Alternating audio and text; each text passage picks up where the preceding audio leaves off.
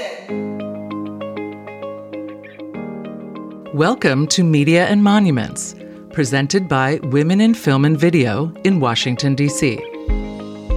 Media and Monuments features conversations with industry professionals speaking on a range of topics of interest to screen-based media makers. Hi, everyone. Thank you for joining us on Media and Monuments podcast. This episode is a pretty fun one for me, Tara. We'll get to why. Basically, ever wonder what the holiday classic It's a Wonderful Life would look like with a masked serial killer on the loose in Bedford Falls with only one plucky young final girl in the James Stewart role as the only one who can put an end to all of the bloodshed? That's the premise of the new horror comedy with equal parts heart and bloody mayhem. It's a Wonderful Knife. Today we are joined by the film's director, Tyler MacIntyre. Did I say it right? Tyler MacIntyre. Yeah, that's correct. So thank you so much for coming on. One of the reasons why it's pretty special, last season, there's 3 co-hosts, and Sandra is one of the co-hosts, and she does not like horror films, and I don't like holiday films. We had learned. We did a special on horror films and holiday films, and we both complained on each other's episode. I'm like, I can't stand holiday movies. If I see one more stupid hot chocolate with and she's like, I don't like being scared. So when we found out about this movie, they're like, Tara, you're doing it. I'm like, glad to. So I wanted to say, like, this has been a really fun twist on things. How did you guys decide on that? And were there any problems with like copyright issues or anything like that? No, not really. I mean, it's just inspired by, you know, the sort of high concept of It's a Wonderful Life, and obviously like the title is a bit of a pun, but it's not like a beat for beat remake at all. You know, and I think that's fairly apparent if you kind of watch the movie. It's like the structure is completely different, the characters are completely different. Like all it is doing is just kind of riffing on that. And to be fair, like It's a Wonderful Life, you know, is a riff on A Christmas Carol. You know, so it and we tried to essentially be as beholden as It's a Wonderful Life is to The Christmas Carol as we are to that film. And you know, but really we just wanted to make kind of a roller coaster slasher with a lot of holiday flavor.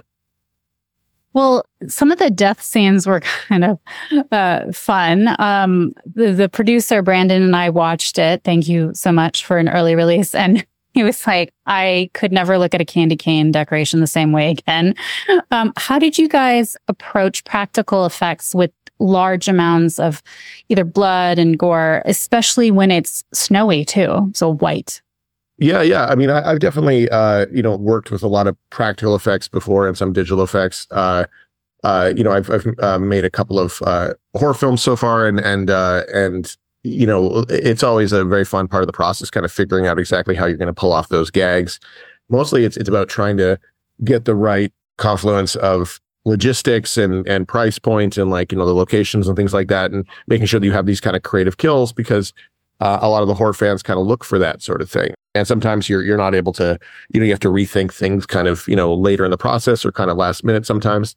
Some of them, like the candy cane death you mentioned, like was a very early one that we knew we could sort of place anywhere, and that was such a flexible kind of fun idea and very holiday focused, and you know, you haven't really seen it before, so it was kind of like a good thing. Whereas some of them are more like nods to other types of kills that we've seen, and then we want to do our version of them with a holiday spin and things like that. So you know, and that's a fun part of the process. And some of that's on the page with Michael, and some of that's you know, something we figure out between myself and the DP and the production designer, like as we're getting closer to production.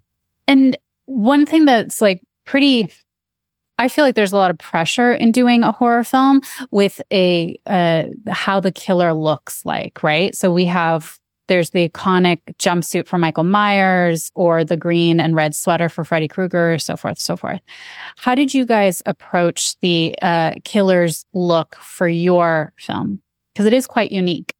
Yeah, thank you. Yeah. I mean, it's been something that we were toying around with in the script. He's referred to as kind of all white and an angel costume, and so we knew that involved a cloak, but we weren't exactly sure. And they also described kind of the ornate kind of knife or dagger that he has, and so we knew we had kind of like a jumping off point about it, and just based on the action and like who ended up kind of having to sort of justify being in the suit. We knew he was going to be kind of more of a lean and fast kind of killer, a little bit more like a ghost face versus like a bigger killer, like a Jason Voorhees or Michael Myers kind of thing, like the big lumbering Hulk kind. And so we knew we wanted a bit of a unique silhouette, but it became pretty apparent that we didn't want wings. They were kind of impractical. They were a bit like a cape or something. It made it look too like Spirit Halloween costume fairy kind of thing, where it was just weird. Running through. It would have been weird. And so we knew that we wanted to have sort of sharper shoulder blades to kind of give that impression. But then we looked at a lot of like tree toppers, like angel tree toppers. And a lot of those ones, especially the vintage ones, have kind of these sort of blank kind of porcelain expressions. And so that was kind of a jumping off point for us. And we wanted essentially his face to have this like blank white, kind of be featureless with no eyes and have almost the texture of like a frosted light bulb. So you could see like the Christmas lights reflected in it and it would be kind of creepy. But it also had these, set of challenges, like we'd have to hide him in snow and against white surfaces, instead of like in shadow, which a lot of, darker, our killers are kind of darker costumes. And which was fun to kind of figure out. Yeah, you guys did a really good job. When I was watching it in the previews, I was like, oh, that's a nice, pretty look for a killer. And then when I watched it, I'm like, yeah, I was thinking in my head, I'm like, if I had to be killed by someone, this was like a nice thing to look at right before. And then I'm watching, I'm like, no, never mind. It's too hard. Yeah. I mean, he ended up kind of having a bit of a graceful kind of quality to him that I think Cody, who's our stunt person who wore the costume most of the time, he also had to sort of learn to operate, somewhat, because the mask was extremely hard to see out of. And so we had these different stages of it that were more or less easy to see out of. But generally speaking, it's really hard to make like a shiny white surface that you can see through, that's like a one-way glass. It doesn't really work very well. And so depending on the lighting conditions, like he couldn't see much at all. Also, he often learned things kind of blind and then would sort of rehearse them. And it gave it this very kind of sort of graceful quality in certain moments that is kind of interesting. Yeah, it was really cool, a nice touch. Because I think what you guys did a pretty good job is for such a beloved film, It's a Wonderful Life, not to make it too gory or too something more respectful. Like even the way it's dressed or the set design and it's the Aurora Borealis and all that stuff was kind of nice. And I'm be like, see, it's not insulting or anything like that. Because was that a lot of pressure? You're like, oh, we're going to piss off a lot of people. Yeah, I mean, it was definitely a beloved kind of classic, and we're definitely kind of doing a bit of a riff on it. It's sort of fundamental enough to the lexicon where people are not in that weird kind of interstitial space where they're so they don't want to see anything like the thing they love. Like I think it's been sort of ingrained in culture long enough. I mean, the movie's almost 80 years old, so it's pretty far back in the public consciousness. But it is something that people are very aware of. And we aren't the first people to kind of riff on that sort of, magical like wish where you see your life differently. Like, people are very aware of that trope. And so we just wanted to make sure that we were having the right type of fun with it in like a horror wrapper. But for me, like the challenge was more trying to bring that warm, fuzzy feeling and that kind of uplifting sort of ending to something that is, I mean, no spoilers, but to a slasher movie, which often don't have that. So, it's a relatively well-meaning movie, in when you compare it to other things in its subgenre. And I think that's why people kind of have been sort of responding well to it, is because it has this sort of warmth to it. Yeah, that's definitely true. One of my questions is that there were quite a few, about 5 or so main characters that are queer. Can you talk about why you guys decided to use, have so many LGBTQ plus characters in this film?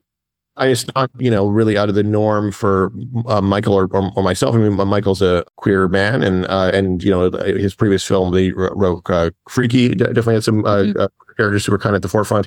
A previous movie I made, Tragedy Girls, had a lot of kind of queer elements, and definitely was something that was relatively intentionally queer coded. And so we thought like, now that we kind of had those two movies like do, well within their genres, this time around, people were just a lot more like supportive of it. I mean, even going back a couple of years, like it was a lot harder to get a central character to have any sort of queer elements for fear of a lot of, just general homophobia in the public and also like internationally, it's tough to sell films, but like times are changing and obviously for the better. And so like there was definitely those sorts of elements we really wanted to do well-liked kind of queer athlete, and like not really hang a lantern on it, just kind of like not be about, him realizing his queer, just like it was just something about, he was just a person living his life. And that was kind of, a discussion for us early on. And so he was in the script pretty early, and Gail, had a sort of like cool ant quality. And then that was something that happened in development even before I was on. It was a discussion between Adam Hendricks, our producer, and Michael, that they were like, well, let's just make the ant gay as well. And so it sort of, like those two were kind of in the script when I got on. But then through production, like we, like Bernie and Winnie's relationship in the movie, and this is a bit of a spoilery thing, had kind of these sort of shades of being of kind of implied queerness to it, but it was more just an intimate sort of friendship. And then through casting Jane Widdop and Jess McLeod, they had like a chemistry to it, and the idea really came from like us all kind of, like they definitely like approached us being like, hey, can we play this a bit more like a romance? And then it really just grew from there, and it was more responding to like the type of chemistry we were seeing. And then before you know it, like we had a lot of more queer characters than is the norm. But again, that's something that our studio was supportive of, and it's great that we're in that time, and so we wanted to kind of seize the opportunity as it presented itself. It's a great point, because while watching it, all these characters, no one's playing like. You tend to see like one queer character who's sort of like in the backdrop or a side character. It was very interesting. It didn't play with the tropes. And it's like, listen, these are all these characters, and they help with either the murder, the killer, or the hero. And some happen to be gay, some happen not to be gay. That's the end of it. So it didn't play with those kind of, I just expected them to be straight because in the history it has been that way. Or, oh, it's interesting that they made it gay. You guys just made it very like, that's how it is. And it's nice that you shared the process of like, okay, we decided on a couple of characters. It sounds like from the beginning, like the brother being gay, but he's not, he's the high school, not jock, but like he's the popular guy. And that's usually not what you see in films, that the gay guy is the popular guy. And then you saw chemistry between these the actors and stuff, and started kind of changing it, and it just felt like a natural process. I don't think we were like too preoccupied by trying to make the movie more queer than it kind of felt like it was, but I mean, it just really, honestly, like we just had a lot of queer and like non-binary people like working on the movie and the crew and stuff like that, and I don't know, it all kind of fell into place in a way that was natural for the type of story we're telling. I was just thinking like it felt natural. So I was just curious on how much was it really a conscious effort? And it sounds like it's a little bit of both, but it showed the naturalness of it, that's just how the characters are. Yeah, totally. I mean, I always try to kind of listen to sort of what's happening like as you're kind of making it, because like it doesn't make sense to sort of fight the like the natural like things that are happening on set. Like you don't want to rebel against the chemistry. It's hard to fit the square pegs into the round holes, like in any sort of performance. And so you really want to seize those opportunities, because that's where the good stuff is. Well, one of the other things that I noticed, there's sort of a trend now of these fun teen-centric horror movies in the last few years. We have Talk to Me, Happy Death Day, Bodies, Bodies, Bodies. Now this one, and it's reminiscent of some of the 90s teen slasher movie craze. Do you look to continue working in this genre? And how do you approach creating these kinds of films for a Gen Z and younger millennial audience? This is my third film, and they've all been sort of younger skewing, horror films. And I always try and approach it, depending on the type of characters that are. I wasn't one of the writers on this, so it's a bit of a different thing because I am able to sort of hire performers to collaborate with and sort of figure out how to make it authentic. Whereas when I'm writing things, I always try and figure out like, well, as a guy in his 30s, like it's a little bit harder to put myself in the mindset of like often like protagonists who are, going through a different experience. And so I just want to, make sure that I sort of have ways of sort of checking in with the authenticity of it. And often I do like table reads with kind of younger performers and get sort of feedback or talk to younger writers who are a bit closer to that sort of experience and make sure that we're not sort of overstepping. But a lot of things that I do are quite stylized and they're often grounded in some pretty heavy satire. It's more flexible. Like it's not like anyone's like, oh man, It's a Wonderful, Knife was not the most authentic movie, but I do want them to see some truth in it. And you just have to be honest about that. Last question, because it actually ties in what we just talked about. Congratulations on your recent box office success with your other film, Five Nights at Freddy's. Yeah. Yeah. Yeah. Five Nights at Freddy's. Yeah.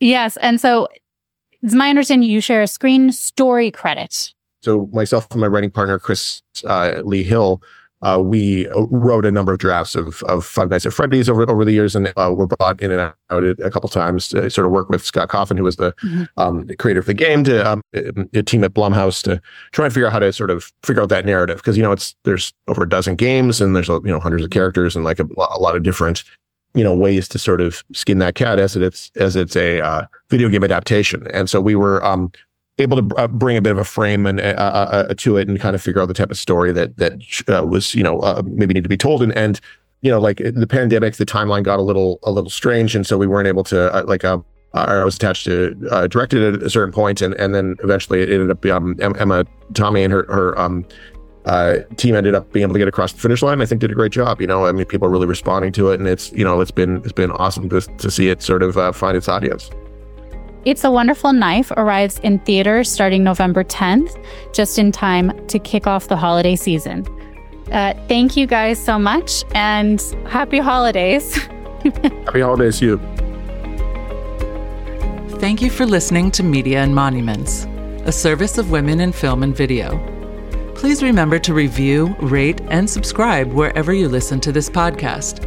For more information about WIF, please visit our website at www.wif.org.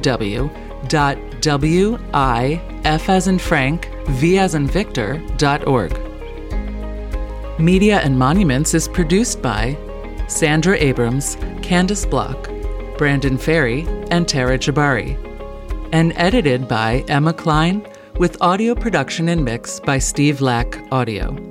For more information about our podcast, visit mediaandmonuments.com.